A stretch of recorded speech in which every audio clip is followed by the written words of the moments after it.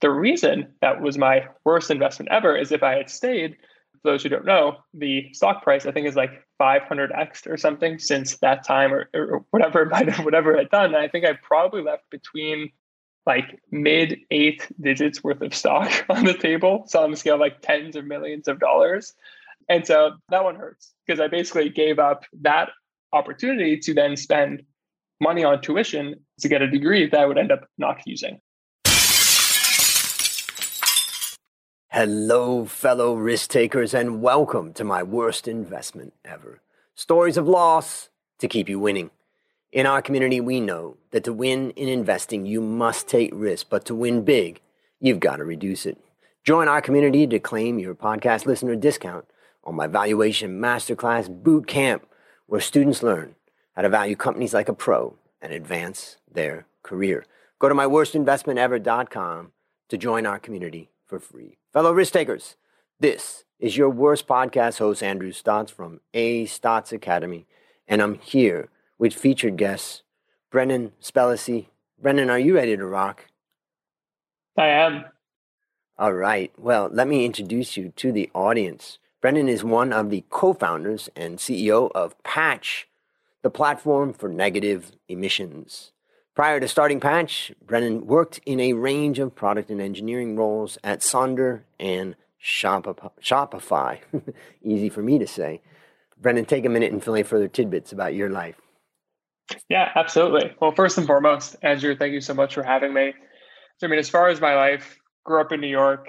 I'm a dual citizen. I'm American and Canadian. So I actually studied up north at a school called McGill, studied chemical engineering with the intention of working in renewable energy. That ended up not working out. I ended up becoming a programmer at Shopify, like you mentioned, and then joined Sonder shortly after that, and then ended up founding Patch about 15 months ago. Since starting Patch, for the listeners, just a little bit of extra context on what Patch is, you can kind of think of us as a two-sided marketplace for carbon markets. And so what that means is on the supply side of our ecosystem, we have all these different ways to sequester carbon. For those who don't know, sequestering carbon refers to taking carbon out of the atmosphere with the intention of mitigating climate change. You then take that capacity to sequester that carbon, make it transactable electronically through the Patch platform, and then expose it through both a visual interface, so you can kind of think of it like an Airbnb for carbon, or a programmatic interface, which is an API. And for those who don't know, an API is how computers talk to each other. So you can essentially build climate positive or carbon neutral applications using the Patch API. So we work with a really wide variety of companies across crypto, fintech, e-commerce, logistics, travel to launch sustainable products. And so the way to think about Patch is we help you stand up a sustainability program in a fraction of the time. And maybe you could explain like a case study or an example of a company that people would, because even for me, as I think about it, it's still a little bit esoteric. Can you tell us about a company that, that found Patch and has really, put to use what you have? Yeah, absolutely. So there's actually this great D2C brand that sells probiotics called Seed, seed.com, super easy to remember. And a huge kind of brand pillar of Seed is the idea of sustainable living and healthy living, and really having kind of this link between both like one's body and the earth. And so when they were actually putting their program together, a huge kind of piece that was important to them was sustainability. And the unfortunate reality is, based on how supply chains work today, there's no way to produce any product really in an emissionless fashion. We're kind of working to roll out more renewable energy, recyclable materials, et cetera. But at the end of the day, every kind of product is going to have a footprint. And so what we ended up doing with Seed is they actually came to us and said, hey, we want to basically neutralize our carbon footprint. We know what it is. And so what they actually did was they integrated Patch's API into their order management system. And so whenever an order for a box of probiotics or a box of whatever their new product actually might be kind of comes across their warehouse, they have a software system that pings Patch's API that says, hey, that box of pills was 100 kilograms of CO2 to produce. And so they send that 100 kilogram number into Patch. We then match it with an appropriate provider based on their settings. Settings could be geography, price, things like this. Not all carbon's created equal. And then that capacity then shows up on the desk of the supplier who's required to sequester that carbon. And basically Patch manages all of that behind the scenes complexity to make sure that work actually gets done. And when we think about the carbon footprint of a company like Seed, we're talking about, they use electricity to heat or cool their operation. They use electricity to run their operation. They may try to offset some of that with solar or something like that. There also is chemicals that are derived from fossil fuels that are being used as fertilizer, that type of thing. So they add all that up and they understand their carbon footprint. That part's pretty clear. What's not clear to me is the other part where you said that okay, now they say, okay, we've consumed or we have this much responsibility for this much carbon. Please help us because we don't have the capacity to somehow deal with that. So on the other end, when that comes onto the other side of the marketplace, that it sounds like what Patch is doing, what exactly are they doing? What does that mean on the other side of that? Yeah, absolutely. So that's the supply side of the Patch marketplace. And so the supply side in the Patch world are essentially these groups of people called carbon offset developers or carbon removal developers. And so carbon removal or carbon offset developer is essentially a business or an organization that develops land with the intent of compensating or sequestering carbon. And so that can be as familiar as planting a forest, where they can actually sequester carbon through photosynthesis, where the carbon is actually stored in the biomass of the tree. But that can also be as foreign or as human engineered as something like direct air carbon capture, where you can think of direct air carbon capture as these large fans that suck ambient air through this machine, and the machine actually filters out the carbon and leaves it behind, and the pure air comes out the other side. And so what we're doing is we're essentially like a work queue. We're saying, hey, you have 100 kilos here, 10 tons there, 10 tons here. And they're actually receiving that work and then executing on it because they have a separate software experience that no buyers see, that they actually manage their work on Patch through. So they're providing us proof of fulfillment, where fulfillment is the carbon is sequestered. And then once they provide that fulfillment to us, we release funds. And so we're acting as this intermediary to kind of both aggregate demand, but also make sure the transaction is secure and safe for both parties involved. And so basically you're matching supply and demand, which basically means that suppliers are much more likely to develop supply if they know that they're going to get a consistent demand coming through the platform. And therefore, this is really, this is easy business for them now, as opposed to them having to find that demand on their own through a network of salespeople or whatever that would be. Would that be describing it right? Yeah, no, that's absolutely accurate. I mean, I think I would be naive to say we were the majority of the kind of wallet or spend or purchasing power of any specific supplier today, because we are just a 15-month-old startup. Yeah. That being said, the intent is to eventually kind of hit the scale where we're driving 30, 40, 50, 60% of the sales for any one of our suppliers. And how was that supplier finding that demand before you came along? B2B sales and B2B procurement, really. So, hiring a bunch of folks and pounding the pavement, reaching out to people. Some large organizations actually have, like Microsoft or Shopify, actually, funnily enough, run RFP processes where they say, hey, I want to procure $5 million or $10 million worth of carbon removal for my sustainability goals. And so these organizations would apply to those.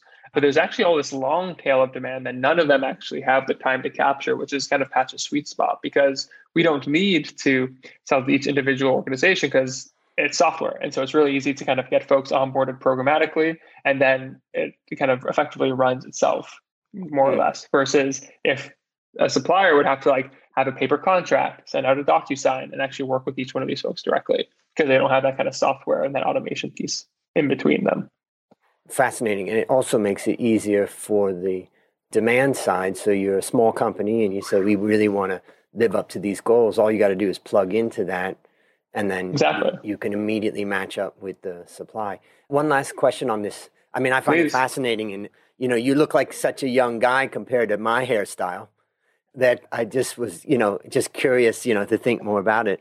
It's an impressive startup. And the question I have is basically on the demand side, when they put that into the system and then somebody else, responds to that and provides a supply.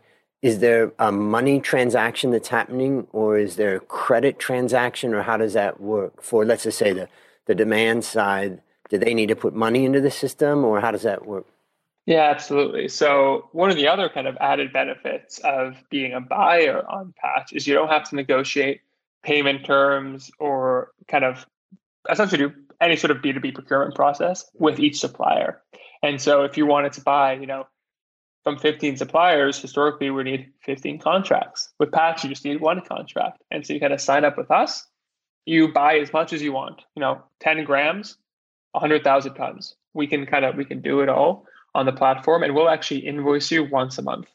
Once we take all of those funds in, depending on when that work gets done, we'll disperse it based on when we get proof of fulfillment. So some people commit to doing the work in 2021. Sometimes people are committing to almost like a futures contract where they're going to do work in 2022 or 2023. And so essentially from a flow of funds perspective, we're almost acting as this intermediary escrow agent, where we're kind of this neutral third party sitting in between with the legal protections and indemnities on both sides to make sure that if anything goes wrong, we have recourse in either direction. That reminds me, I read many years ago, The 4-Hour Workweek, and Tim Ferriss talked about, using Elance at the time, which has now become Upwork. And I started using it then, and they gave me a report a while ago of how much money I had spent since I started on Upwork, and it had been $500,000. And, wow. And, wow. So in other words, I've used it extensively. And when I explain it to people, I say, there's just no way I could find this guy in Yugoslavia and this lady in Philippines that really can do exactly what I need to be done. But more importantly, even if I found them, the contract, the trust, the distribution of funds, the protection, all that is done by the marketplace of Upwork. So now I'm understanding a little bit more about your business. And I mean, if you understand software marketplaces, you, for the most part, understand Patch. It's 80% the same with 20% special sauce because it's carbon markets. But it really operates like any other marketplace. And one other, I'm going to get into the question, ladies and gentlemen, very soon. But just Please. One last thing is, tell us about your funding, I don't know, your valuation or your work with, who is interested in funding your company and what are you doing about funding? Yeah, absolutely. So we're in San Francisco, and we've had the privilege to have access to the kind of private financing capital networks that come with Silicon Valley. So most recently, we raised a $4.5 million seed round led by Jeff Jordan and Andreessen Horowitz. That name might be familiar for folks if you know like Airbnb or Instacart. He sits on the board of both of these companies as well as a few others. In addition, we actually today at September 1st, we actually closed our Series A. I won't say who it's with because we haven't announced yet, but depending on when this comes out, it may have already been announced. We're announcing mid-September, and that's going to be a $20 million round. And so heading in the right direction, we kind of have the capital and the team to get this done. And so it's really going to come down to if we're able to execute, if we're going to end up being successful, which is the kind of best kind of situation I think to be in. It's very rare you're in a situation where most things are quote unquote in your control. And so that kind of feels like the situation we're in, at least today. See how I feel in 12 months, but that's where how we're feeling right now. Exciting. Well, one of the premises of this podcast is that one of the predictors of success is ultimately a person's ability to look back at the mistakes and failures and struggles that they've been through, objectively. And so now it's time to share your worst investment ever. And since no one goes into their worst investment thinking it will be, take a minute to fill any further tidbits about, the circumstances leading up to it, and then tell us your story. Yeah, absolutely. Absolutely. So my worst investment ever actually goes back to my time at Shopify. So I'll provide a little extra context and kind of the lead up to it, and then what ended up happening. So I had really just gotten a few both pharmacy and chemical engineering internships while I was at McGill. I was I think 19 or 20 at the time. And I didn't really want to do any of those things. Working in oil and gas was essentially against who I am now that you know what Patch is. And so I really didn't want to work on these things. And all my friends who were in computer science, software engineering, were programming, they're having an absolute blast. And I thought that seemed pretty cool and way more interesting than, fluid dynamics or something like that. So I was like, oh, well, maybe I can learn how to program and kind of dive into that world. And so I attended a few hackathons. And so for those who don't know, a hackathon, it's kind of like a 24, 48-hour straight programming contest. One actually won one actually and like learn how to program. And then I began applying to software engineering internships for that same summer of 2014 or 2015.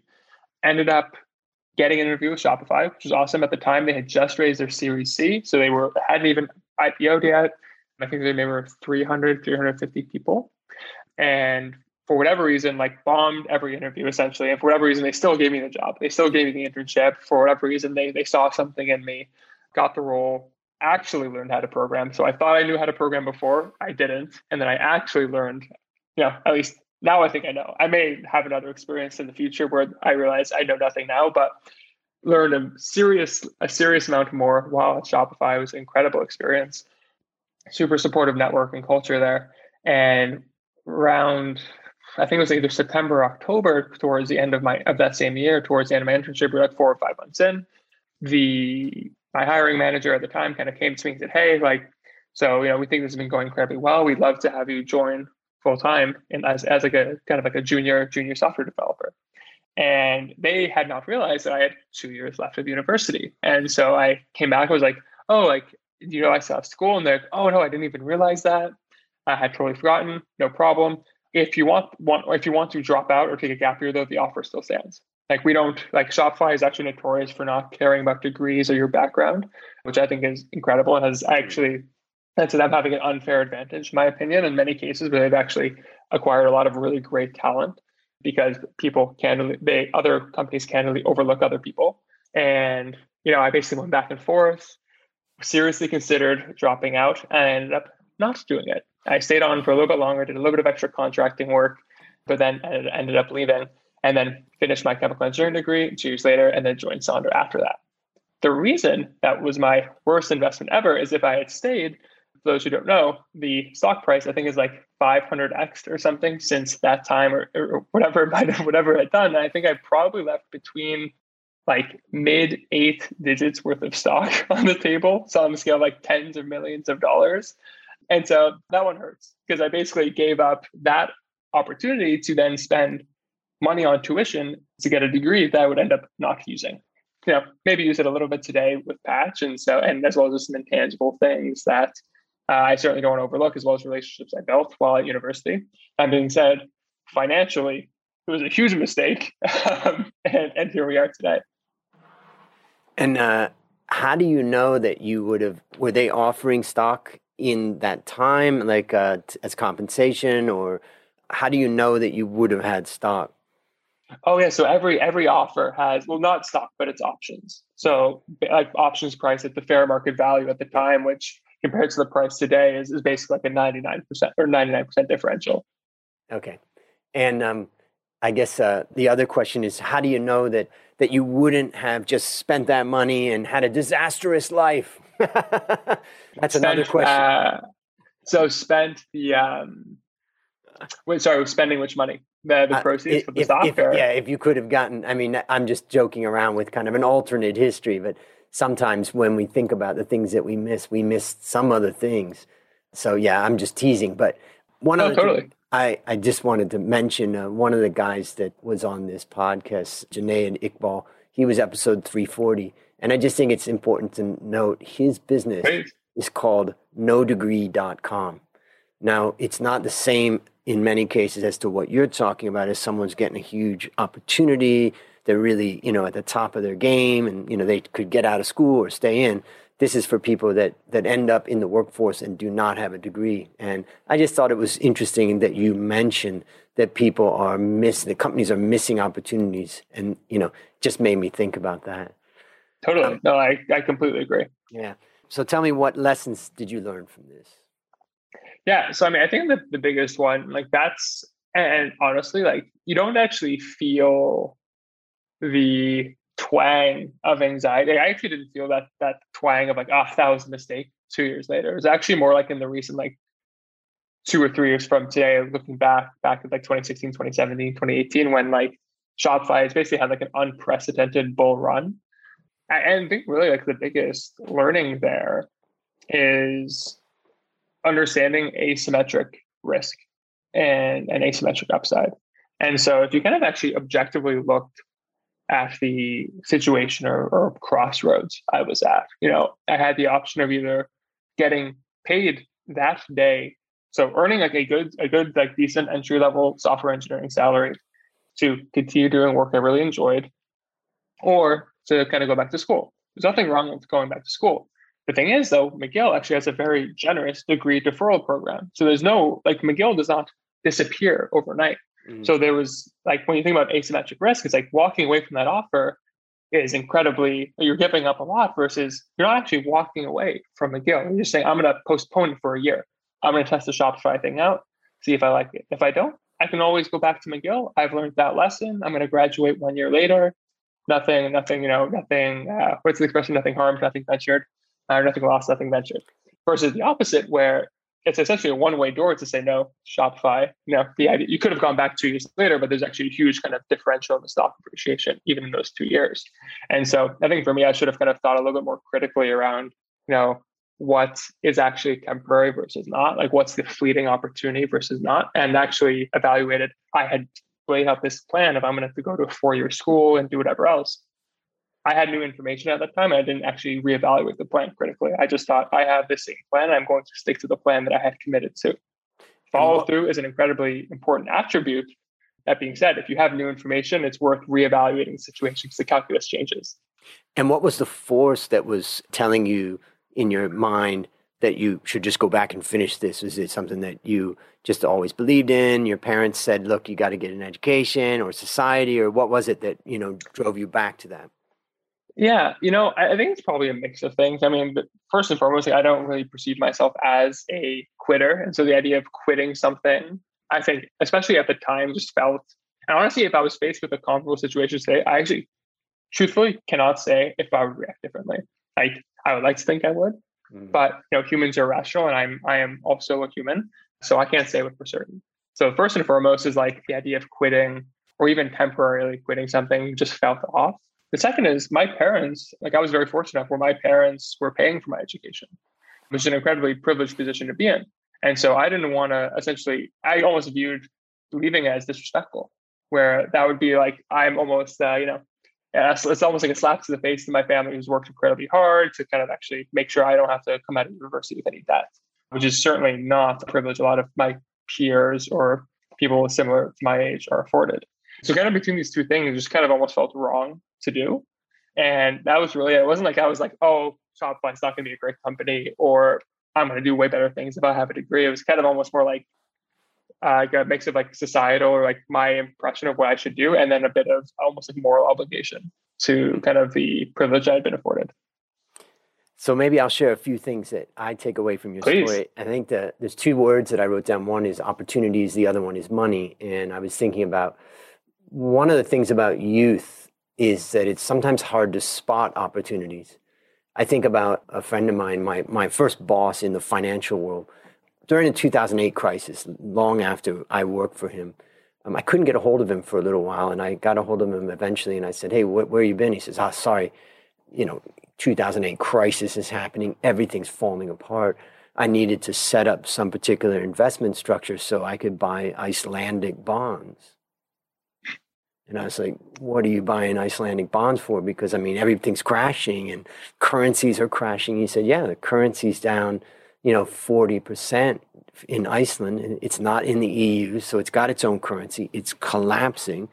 And the government is struggling with its banking system, and therefore to raise money, they're having to pay a very high interest rate. I believe that I can put money into the Icelandic bonds, get a good interest rate that they're paying from the government, so it's like guaranteed almost. And I believe the Icelandic currency is going to appreciate eventually when we come out of this crisis. So I'm going to win two ways, and I think I've locked in a 20% return for the next 10 years with almost risk-free money. And he said, that's why I've been really busy. And I had already been in the finance world for a while, and I just thought, I didn't see that I didn't Hmm. see it as the opportunity that he saw it as. Now I Hmm. definitely see opportunities much more clearly.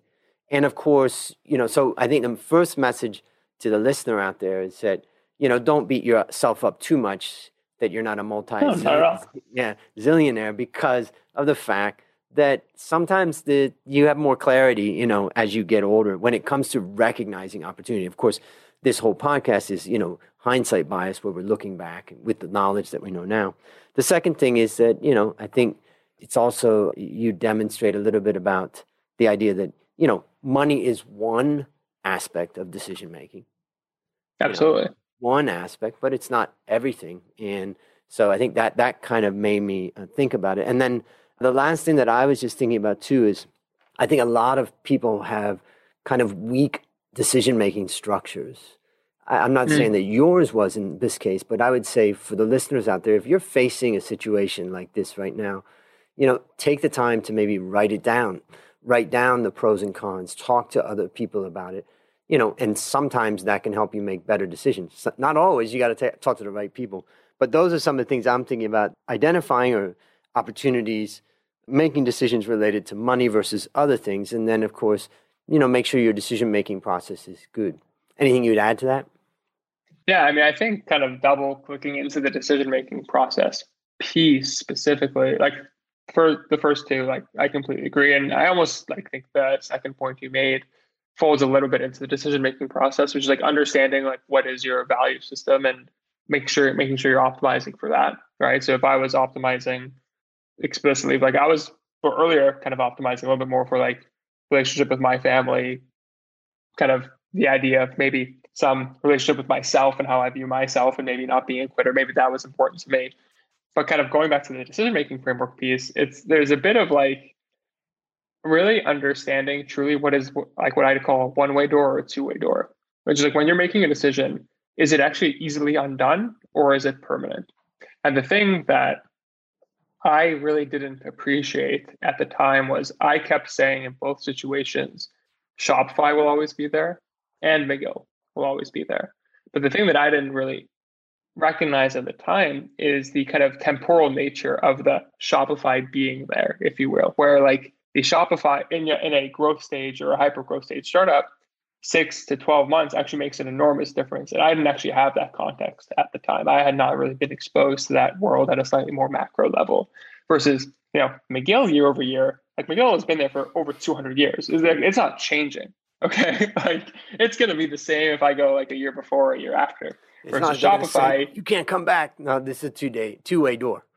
Exactly. It's a two-way door as well as it's not like the curriculum is changing that much. Like we're learning like how atoms interact with each other. We're not going to like discover a new atom that's going to validate your entire education like overnight, right? This Mm. stuff happens at a much longer time scale versus, technology, especially software businesses, like, 6, 12, 18 months is actually a huge amount of time. And so really understanding the time scales and the kind of what is a permanent versus a non-permanent decision, I think is incredibly important.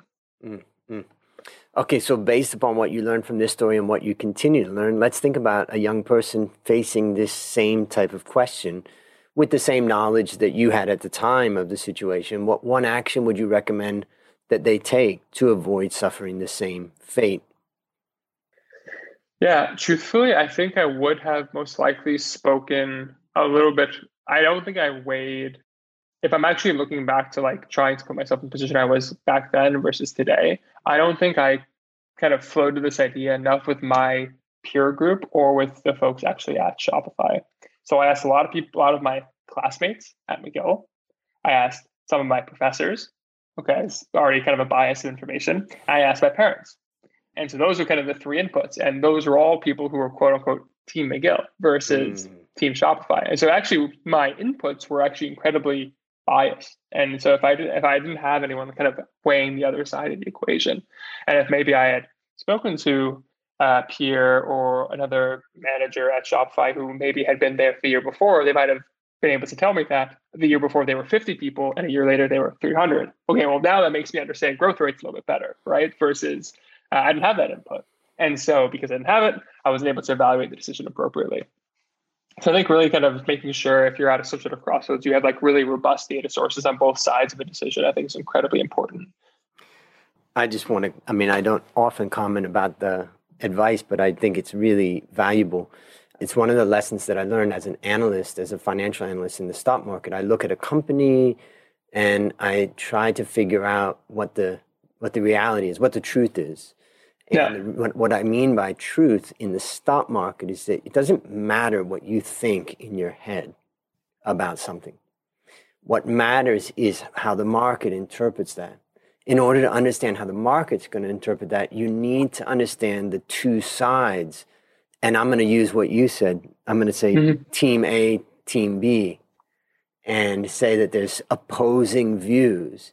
And so the best way that an analyst can try to solve that is find those opposing views and find those people and then interview them, talk to them, and then synthesize them. And what I've learned, and I love listening to debates and all that, what I've learned is that I've gone into many debates where I've listened and I thought I agree with team A, and by the end I agree with team B.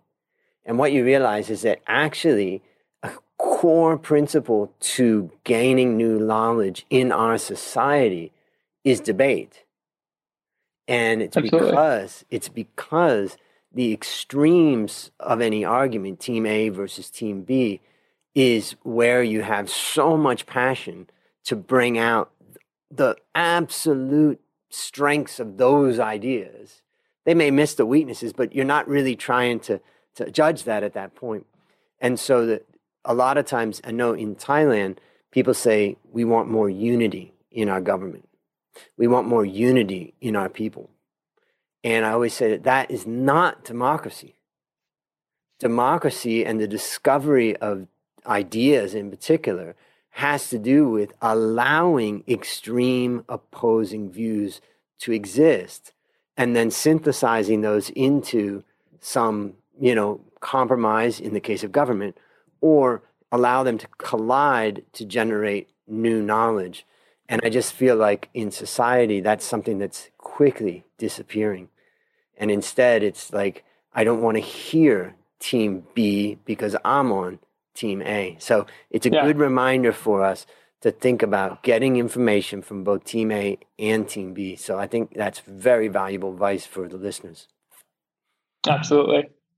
So last question. What is your number one goal for the next 12 months? Number one goal for the next 12 months is to bring Patch. We're about 13 people now. We're going to grow to about 35 or 40 over the next 12 months. So really finding a bunch of remarkable people to help us take a bunch of carbon out of the air and help a couple of companies do that along with us. Exciting. And you're going to have a lot of decisions to make along the way. And we are. And we're going to listen. There's going to be team A, team B, C, D, E, F, and G. Unfortunately, it's not just either or in many cases in the world we operate in. Exactly. And I think that for the listeners out there, let's watch this space, because I think Brennan's got something interesting, and you can see he has the ability to go back and think about how to improve upon decision making. Listeners, there you have it. Another story of loss to keep you winning. My number one goal for the next 12 months is to help you, my listener, reduce risk and increase return in your life. To achieve this, I created our community at myworstinvestmentever.com. And when you join, you get that special discount on the Valuation Masterclass Bootcamp, so you know how to value companies when you get into Series A funding. As we conclude, Brennan, I want to thank you again for coming on the show. And on behalf of A Stotz Academy, I hereby award you alumni status for turning your worst investment ever into your best teaching moment. Do you have any parting words for the audience? No, not at all. I would really appreciate it, Andrew. I really enjoyed the time. I hope folks understand asymmetric risk. And, look, sometimes you got to just shoot your shot and, leave it all out there. Boom. And that's a wrap on another great story to help us create, grow, and protect our wealth. Fellow risk takers, this is your worst podcast host, Andrew Stotz, saying, I'll see you on the upside.